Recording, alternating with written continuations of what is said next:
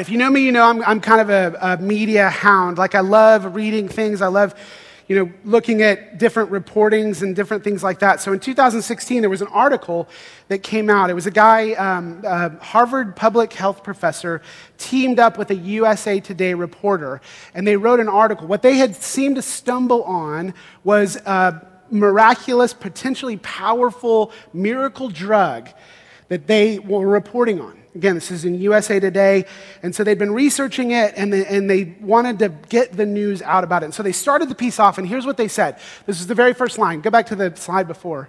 We jumped the shark there a little bit.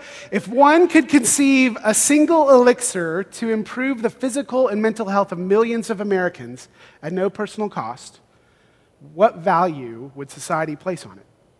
If you could come up with a single elixir to improve the physical and mental health of millions of Americans at no personal cost, what value would society place on that? They go on to say, going a little bit further, that if all the research, all the data conclusively showed that if you consume this drug one time per week, that the mortality rates over a 15-year span would drop between 20 and 30%.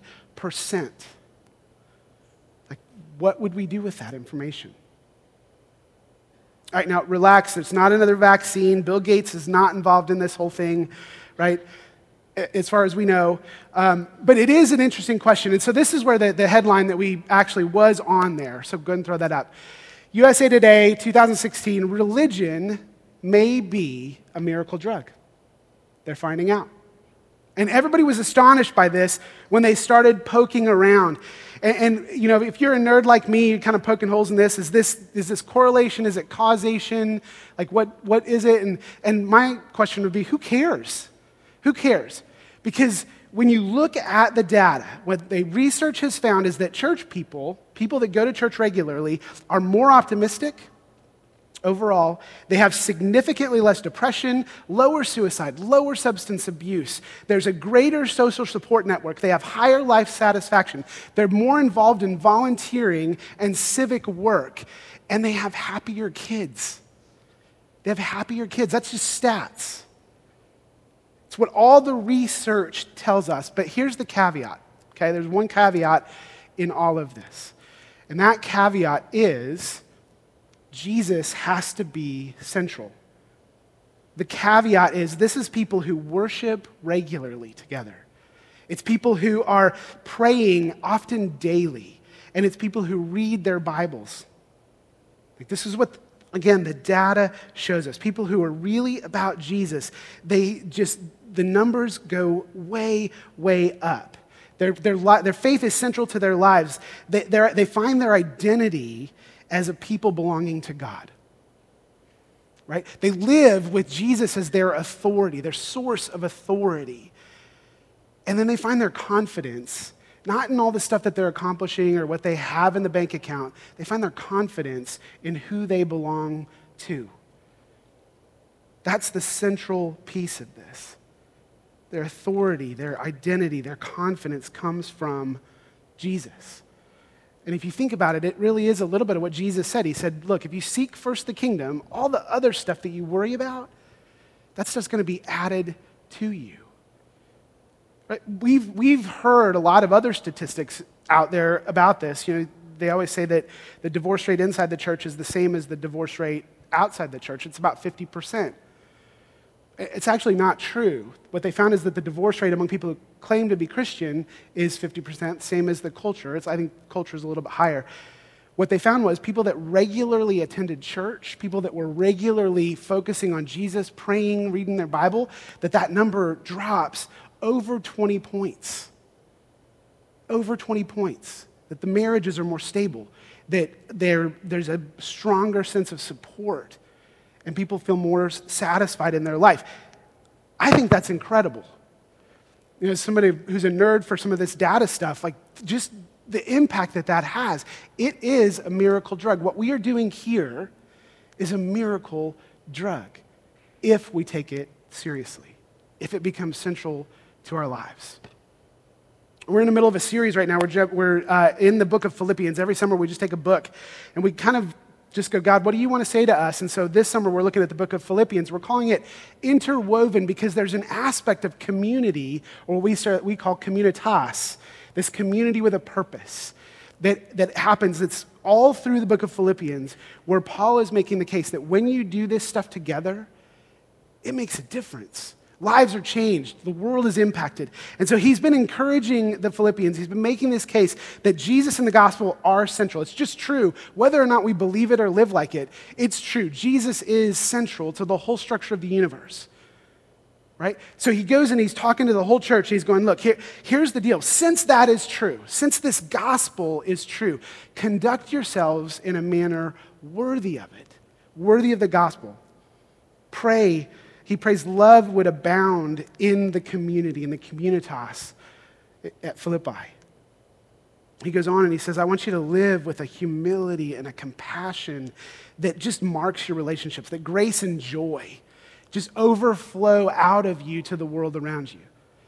That's what his prayer is for them. In fact, he says, your attitude, this is chapter 2, your attitude should be the same as Christ Jesus, who didn't consider equality with God something to be grasped, but made himself nothing. He served. He loved unconditionally.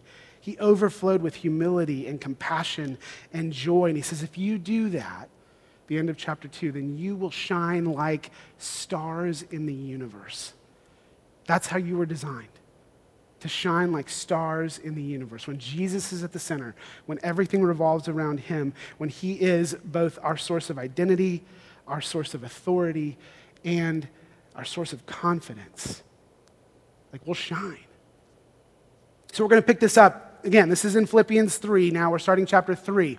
And here's what he says in chapter 3. So he's just made that case about keeping Jesus at the center and humility and shining like stars. And he goes, further, my brothers and sisters, rejoice in the Lord. It is no trouble for me to write the same things to you again as a safeguard for you. So watch out for those dogs, those evildoers, these mutilators of the flesh, for it is we who are the circumcision, we who worship God by his Spirit, who glory in Christ Jesus, and who put no confidence in the flesh. Though, here's the deal. I myself have reasons to be confident.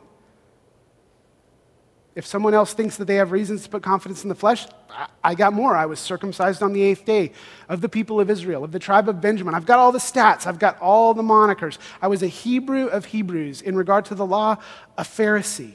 I knew it all. As for zeal, man, I was killing it. Literally persecuting the church. As for legalistic righteousness, I was faultless. I had everything that cultural Judaism could offer. But whatever were gains to me, I now consider loss for the sake of Christ.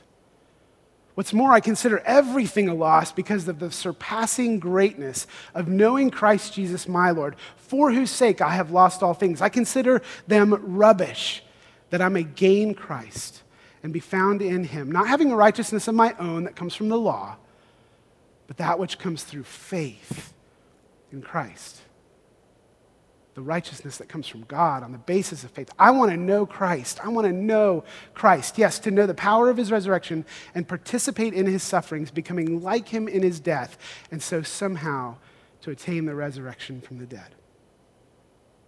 See, Paul's drawn a line in the sand here. He is getting serious about Jesus. He's going, everything else is a loss compared to knowing Jesus.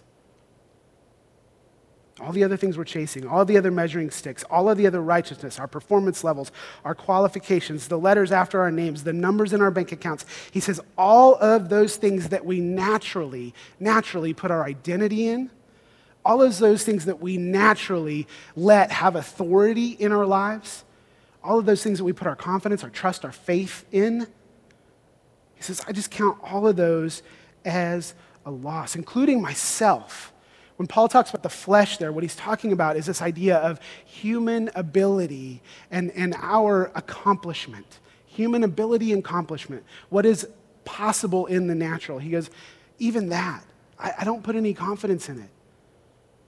I've got it, but I don't put any confidence in it. It doesn't lead to life. And he's reminding them, he goes, look, your identity, your authority, your confidence is in Jesus. Don't forget it. I don't mind reminding you of this because it's a safeguard for you. Because I know that there's a ton of stuff that will distract you, will take you off track. And here's what's remarkable about this, is what Paul's making this case 2,000 years ago. And even in a culture that is moving towards being incredibly secular, even in that culture, what we're seeing is that he's right. That we can count all that stuff a loss. As long as we have Jesus, there's a gain. It's a net gain. It doesn't mean that our life is easy. It doesn't mean that we get everything that we want. That would actually be the opposite. That would be flesh. He says, your life will be changed. You'll be transformed. You will be different, and you will shine like stars. Just make Jesus central. He goes, again, we're just going to walk through this passage together because there's so much in here. But starting there in the first verse, he says, further, brothers and sisters, to rejoice. But don't just rejoice. Don't just live to be happy. Don't just live to have joy. He says, no, rejoice in the Lord. Rejoice in the Lord. It's no trouble for me to write this to you over and over again. I'll tell you again and again and again. It's a safeguard for you. We have so many things that distract us in our world from this central truth. And Paul's going, yeah, I get it.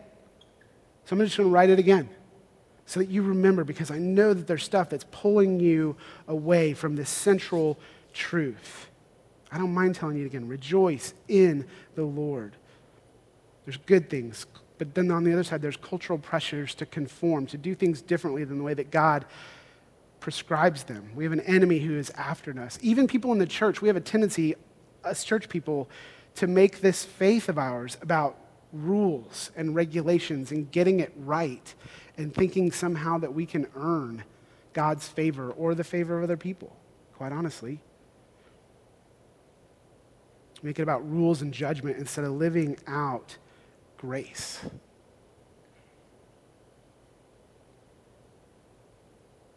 Then this is where it gets interesting, I think, starting in there in verse 2. He goes, all right, so watch out for those dogs, those evildoers, those mutilators of the flesh.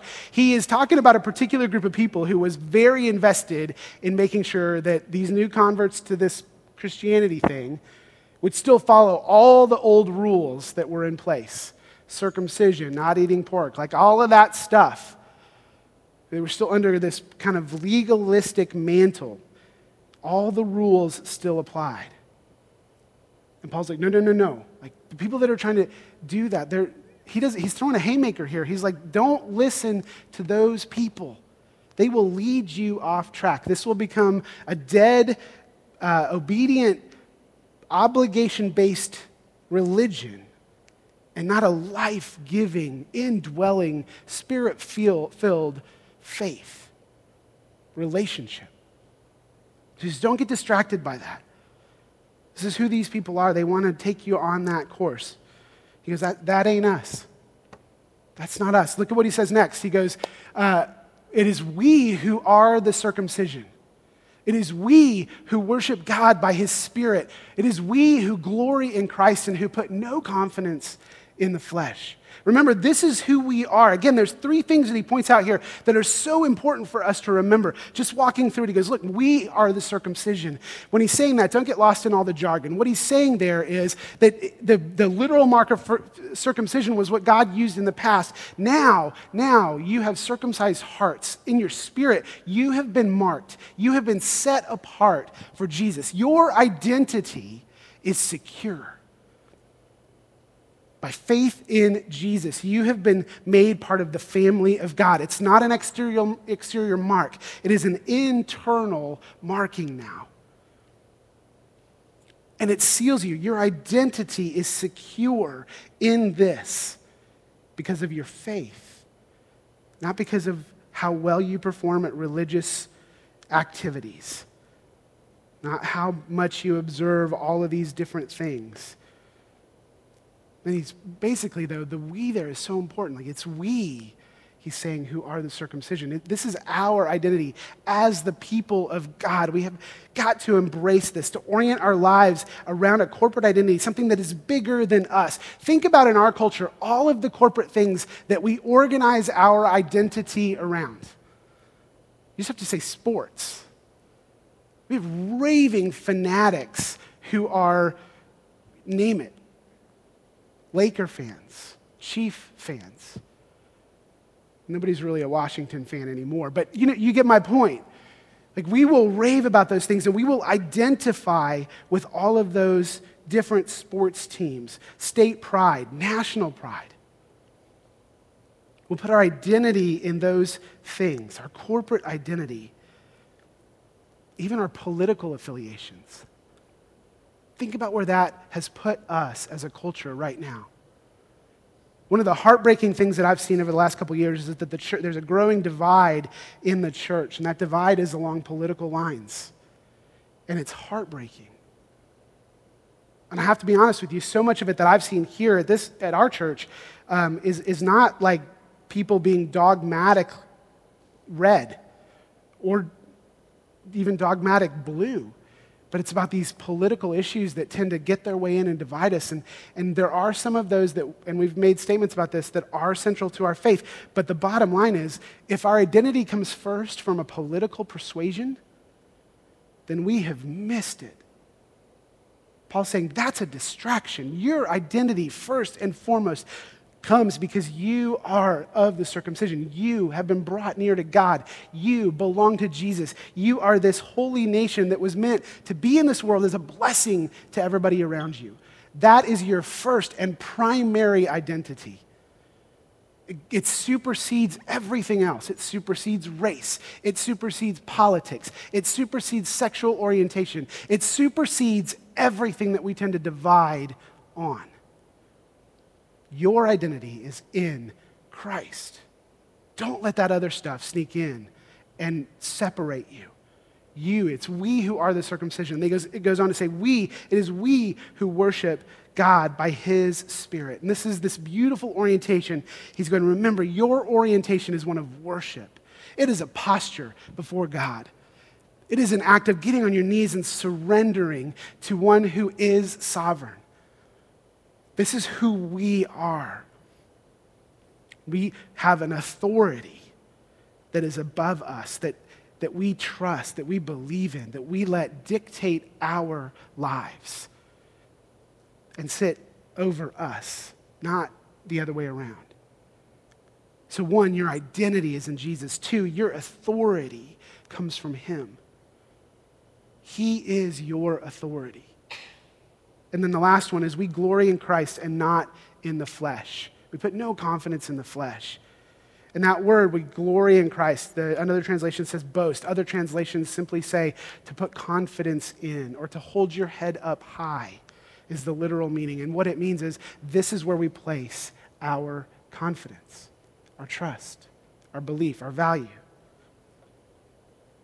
Not in the flesh, not in human origin accomplishment, not in the stuff that we have or the ability to accomplish stuff, not what we have done, but what Jesus has done for us. And then he goes on, he goes, look, I've got all the credentials. We said that before. He's listing them out because he's directly opposing a group of people who are coming in and saying, well, we know more than you do. Or we know more than Paul does. And they're trying to lead people off. Paul's like, I used to stand in all of those things. They used to be the foundation of my life, the source of my identity. They used to have authority, and they used to be my confidence. But now, none of that matters. And he goes right on to say there in the very next phrase, go ahead and throw verses 3 through 7 up there. Let's move on to the next one. But whatever was the gain for me, I now consider a loss for the sake of Christ. Like, it just doesn't matter anymore. My identity, my authority, my confidence, it used to be in the flesh, but now, I've traded that in. Now all of it belongs to Jesus. He is my authority. He is my identity. He is my confidence. That's just the place that I live from. I consider everything a loss because of the surpassing greatness of knowing Christ Jesus, my Lord. Literally, the Lord of me, my boss. For whose sake I have lost all things. I consider them rubbish. And here's the reason. That I may gain Christ and be found in him, not having a righteousness of my own that comes from the law, but through faith in Christ. Again, this is just the beautiful picture that Paul is painting here, is that he wants Jesus more than anything else. The term there, the loss and gain structure, is an old rabbinic structure, and it's borrowed from the mercantile world. Basically what it means is I'm trading that which is good for that which is absolutely, categorically better. I'm trading that which is good, it's not that it's terrible, for that which is categorically better. That I may gain Christ and be found in him. And so the question for us is that true for us? Are we willing to trade that which is good, all the things that we find our identity, that have authority in our lives, that we place our confidence, are we willing to trade all of that for Jesus? It's kind of a hard question to wrestle with. As a staff, we were talking about this and just going, am I really willing to trade it all? All the good stuff that I've got going on in my life, all the places that I love and search out, and am I really willing to lay that down because I believe that Jesus is so much better?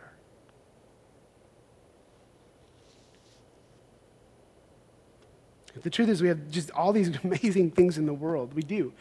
All of this stuff. But how does it compare in your mind to knowing Jesus?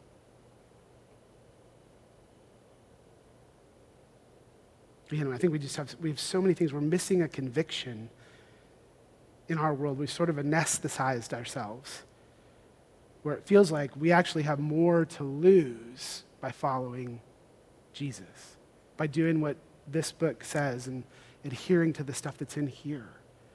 It feels like that's actually a loss, that if we were following Jesus, somehow there's more of a cost to that than there is a gain. And Paul's just reminding us, he's saying, look, I'll tell you again, this is for your safeguard. I will tell you this again. That's backwards. This is the thing for us as the church, especially in our day and age, we need to regain confidence in Jesus. We need to regain confidence in this way of life that we have, that God has handed down to us and invited us into. That it is, while there's a lot of good stuff in the world, where that conflicts and contrasts with the way that God prescribes, we've got to regain confidence in the way that God prescribes us to live. And begin to say, I count all of this as a loss. It's good, but man, this is so much better. Jesus is so much better. Again, he says, seek first the kingdom. All that other stuff will be added to you. He says, look, whoever is given up for my name in this life will get 100 times more, and in the next life, eternal life. It's interesting, back to the headline about how things work out. There was another article that came out, and here's just what it says. It says the article starts by noting that there's this real lack of confidence in the church. And some of that's for good reason. There's abuses that have happened. People have always not handled this thing well. But here's what the statistics tell us about perception and reality. The first perception is that Christians are not really pro-life. They're just pro-birth. All right? Christians are not really pro-life. They're just pro-birth. Here's the reality. And I'm sure you've heard that line, and especially lately, right? Like this is all over the place. Did you know church-going conservative Christians are 2.5 times more likely to adopt children than the general public? Did you know that? We are 2.5 times more likely. When Jen and I were doing training for foster care in DSS, that's one of the things that we noticed, was that it was all church people. There were some exceptions, but 80-90% church people. There's some beauty. There's a lot of beauty in that. People putting Jesus first. That's the mission. Perception number 2, Christians are sexually repressive and anti-sex and foster a toxic purity culture. Heard that before? Here's the truth. This is interesting. Church-going conservative Christians are the category with the most fulfilling sex lives in America. I didn't write this. It turns out, and it's actually middle-aged church-going conservative Christians. I don't care if you're conservative, I'm just saying. I loved reading that. Turns out that that a high value of fidelity in marriage creates a liberating environment to enjoy sex. Who knew? It's crazy talk. Next one. Christianity is emotionally repressive and has a negative effect on mental health.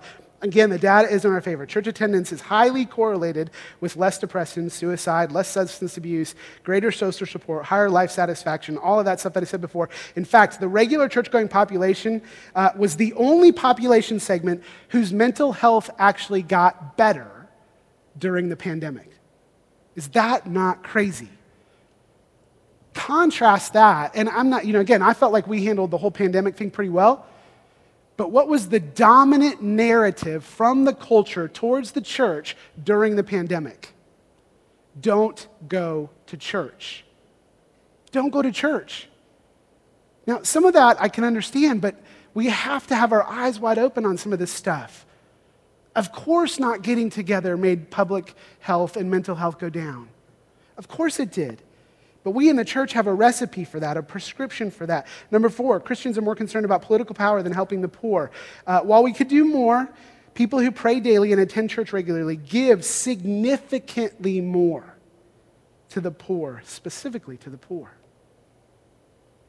both with their time and with their money. Fact. The last one, Christians are gender oppressive, support an abusive patriarchy, and are toxic to women. Fact. While there are some issues that the church has to face up to, the statistics are clear. Church attendance yields the most enjoyable and least abusive relationships for women. In addition, highly religious gender traditional couples experience the highest levels of relational attachment, commitment, satisfaction, and stability. Why am I giving you this information? Because our identity, our authority, and our confidence has to be in Jesus. And we can be confident. This way of life that God has invited us into, this kingdom life, notice all of that was just not for our benefit. A lot of it was for the benefit of the culture around us. Adopting kids, giving to the poor, being present, civic-minded, volunteerism. A lot of this stuff was not just for me, it was for the world. We have got to recover our confidence in this way of life and count all the other stuff a loss. See, Paul goes on to complete the whole thing. And again, he's saying this again for our benefit, that we would gain Christ. Let's put this back up there. That we would gain Christ, meaning that we would live under the banner of Jesus, that we would trade any identity that competes with our identity as followers of Jesus, we would trade that in to be known primarily as those who follow Jesus. Second thing, to be found in Christ. The word Christ there is Kyrios, and it means, just like he says, my Lord, it's the Lord of me, that he is my authority. That when I make decisions, when I have my actions, when I live this life out, it is under the influence and the authority of Jesus. The influence and the authority of Jesus. I will be found in and under him. And lastly, we'll experience Christ, that we will, and what it says to know Christ, but that word know, it really means to experience, to know at an intimate and a deep level. We're walking with him, where the Holy Spirit is speaking to us, where we're hearing it. We are seeing the power of the resurrection in our lives. More experience, here's the key, the more we experience Jesus, the more confidence it births in us. We will see it. His life, his death, his resurrection lived out from us. Paul's just completing the same picture that he started in the first section. We are the circumcision. It is we who worship. And we put no confidence in the flesh because we glory in Christ. And then he comes back around and he goes, we want to be, our true identity is in Jesus. We want to be found under the influence and the authority of Jesus. And then we want to experience, we want to know, we want to live this power out. This is who we are. I want to move from having all of those things, identity, authority, and confidence in the flesh, to having it be in Jesus above everything else. So we're going to land the plane. Why does this matter? Why does this matter? Because as a church, we have been invited into something bigger. And as the world starts to spin more and more and it feels like it's out of control, when it feels like it's out of control, we have this confidence. Psalm 27, I am still confident of this, that I will see the goodness of the Lord in the land of the living. In all my counseling and all the people that I've been talking to a lot lately, Psalm 125, 1 and 2 has just come up over and over and over again. And here's the picture that it paints. Those who trust, those who have confidence, whose identity, whose authority, and whose confidence is in Jesus, they're like a mountain. They're like Mount Zion. It cannot be moved or shaken, but remains forever. As the mountains surround Jerusalem, so the Lord surrounds his people for this time and forever. Again, we don't even have to move a whole lot in the world that we live in now. As the people of God, God's saying, you will be like a mountain that cannot be moved or shaken. There will be all kinds of weather that comes against it. There will be all kinds of people that try to tear it down. But you, as the people of God, are a mountain in the middle of the storm. Those who trust in the Lord are like a mountain that cannot be moved or shaken. And the second part of that is that we cannot do this alone. And we so tend to think in our day and age that we can be mountains on our own, that that's a personal application. And really what he's saying there in the second passage, as the mountains surround Jerusalem, so the Lord surrounds who? His people. Us, together. We need each other. Because to stand with that kind of confidence, to live with this identity, to have an authority over us that is different from the world, we will need to be encouraging one another all the more as we see the day approaching. We will need to be putting wind in each other's sails. We will need to be encouraging and calling each other out to a higher standard, remembering that we can count all this as a loss because we can gain Jesus and be found in him. Our full life, our whole life. So again, the question for us is, where is your authority? Where's your identity? And then where's your confidence? Who is your authority? What voices have authority in your life that you're listening to more than Jesus? Will you count those a loss compared to what God is speaking into your heart? Who is your authority? Are we just following the ways of the world, or are we going to take what God says in this book and to us seriously and have that be our guide, our authority? And third one is, we can just go live this with confidence, boldly, going, listen, this is where I belong. I don't have to move. I don't have to move or be shaken because I know whose I am. I know where my identity is. I know where my authority is, and I know where my confidence lies. Let me stand with me, would you? We're going to pray that this would be more and more true of us. Father in heaven, hallowed be your name. Just take a moment, and if one of those things spoke to you where you're like, yeah, I have been looking to other things for my identity. I have been placing authority in different voices, or I have had confidence not in Jesus but in other things. Just take a moment and confess those to God. Let him have them. Listen, when you read the scriptures over and over again, this is the message, because, Jesus, you are so intent on knowing our struggle and walking with us in the process. And so you, God, in your grace, in your mercy, come alongside of us and just remind us of the places that we can count all that stuff as a loss so that we may find you and be found in you. So just lift those up to him. Father, as we bring these to you, we pray that you would be our source of identity. Like Paul, that we would count everything a loss compared to knowing you, Jesus. That we would trust your instruction, your compassion, your care for us more than we would trust anything else.